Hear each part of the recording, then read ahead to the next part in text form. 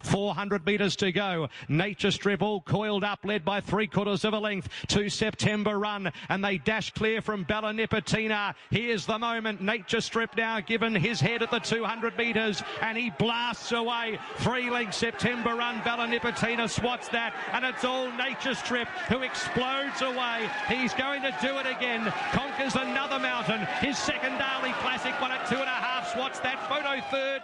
Bella Nipotina or September Run, and then Ranch and Shaquiro. Well back in the field, Splintex, Streets of Avalon, and Samizdat was last. So winning as expected, champion sprinter, and Rod Lyons, his part owner, joins us kindly on Past the Post this morning. Did you enjoy that yesterday? I'm sure you did. Oh, look, it was magnificent. It was pretty pain-free. The pain's here this morning, but it was pretty pain-free watching the race. And Rod, this horse never used to probably have a handbrake, but he's got that nice. He didn't try and race these horses at the start, did he? He was just in his own little, minding his own business in his own little world, and beautifully relaxed right from the start. Absolutely, absolutely. I think that's the key to him now. If something wants to go crazy, he'll let them just sit off them. If nothing wants to lead, he can bowl, and he's got such a high cruising speed that watching the race yesterday, I was looking at the clock, watching the clock on the big screen, and he went 10, 10, 10, and he had them all off the bit. They just can't keep up with him. And when he gets a couple of those early sectionals and he can put his foot down late, he's really just about unbeatable. And Rod, I'd describe it as the evolution of Nature Strip. I think it's been a fascinating side story. We go back a season or two ago, he had his detractors, he had his doubters, and sometimes with conviction. But gee, I think, and here he is now a 7-year-old, rising 8, in the best form of his career. And who's to say what will keep going on? I mean, this story doesn't have to end, does it?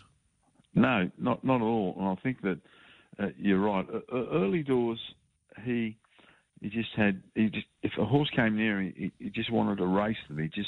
He wouldn't relax. And the work that Chris and the team have done, and including Stewie Williams, who rides him in work all the time, is just to teach him that, hey, it's a race, but you can relax and sit off them and use your speed when you need to do it. And early doors, all he wanted to do was just jump and run, and went far too quickly. He was running those brilliant sectionals, but for the first 800 metres instead of the last 800 metres. So he has matured, he has learned, and I think Chris and the team have done a fabulous job with him. He's got a couple of real good seasons left in front of him for sure.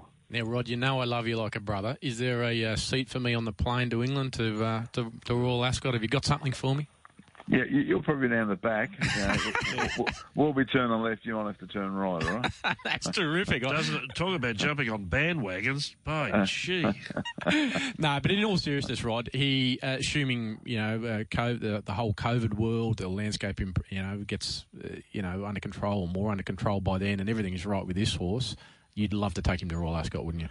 Oh, absolutely. And Patrick Harris and Peter Keane, the two Kiwi boys who've got a major share in him like I have, they love to party, and they're fantastic guys, and it's amazing.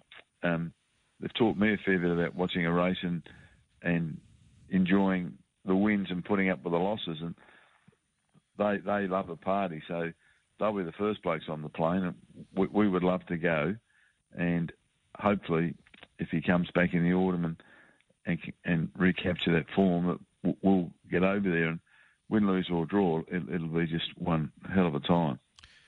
Your comments about going to Royal Ascot have created a lot of conversation over the last 24, 48 hours. I think that's a good thing. I think we need these sort of conversations, and to keep racing relevant and talking about the champion horses, the champion jockeys.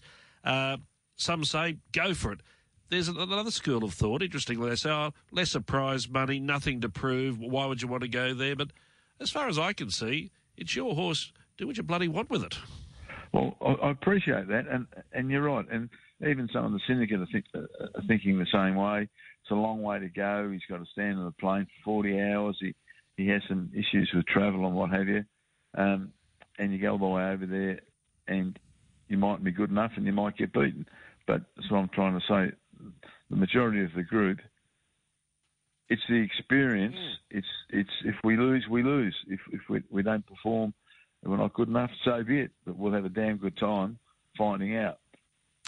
Rod, I know you've seen a lot of James McDonald obviously riding your horse and other horses. It was a magic moment there yesterday for him on a couple of fronts. I sort of wrote today, I think he deserves now to at least be in the conversation when we're talking about Australia's most gifted sports people. Would you sort of back that up, and can you give us any little insights into what makes him tick? Well, he is so dedicated. He's such a hard worker. You look at our best footballers, the rugby players, the union or league, Aussie rules, tennis players. It's those guys who are prepared to go that extra step. From a business point of view, exactly the same. The people who are prepared to put in, and he has got that work ethic and the strong mental capacity to go with it, with natural ability. When you put all those together, some people have some of them. He's got all of them. That's what makes him so good. We were talking before you joined us about the embrace between James and Brett Prebble after Zaaki won the McKinnon. There was another piece of theatre there yesterday that maybe not as many people saw, but I watched it carefully and I thought it was wonderful. I really soaked it up. He came back, J-Mac, on Nature Strip, and there was Chris Waller waiting to lead the horse back in. Now, this doesn't happen too often, and just the silent communication between trainer and jockey for that, 30, 60 seconds. You can see they just wanted to hug each other. I think Chris got a bit frightened that he might burst into tears, which he can do on occasions. But it was a wonderful bonding between these two fine men after Nature Strip 1. I'm sure you probably saw that from your position there at the track. Absolutely. No, they're very close, and I think they have a deep feel and love for the horse from where he's come from. They've seen him come from, like a rat bag teenager to a mature young man or mature racehorse, and they both played a key part in it.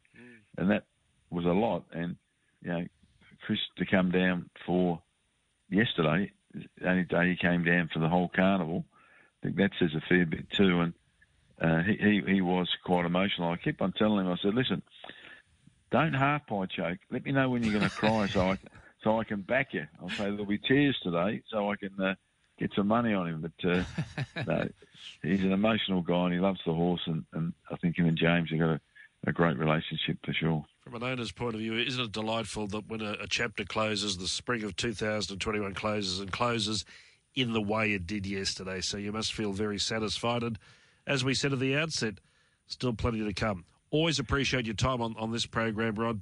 Once again, great work yesterday. It's my pleasure. Thank you very much indeed.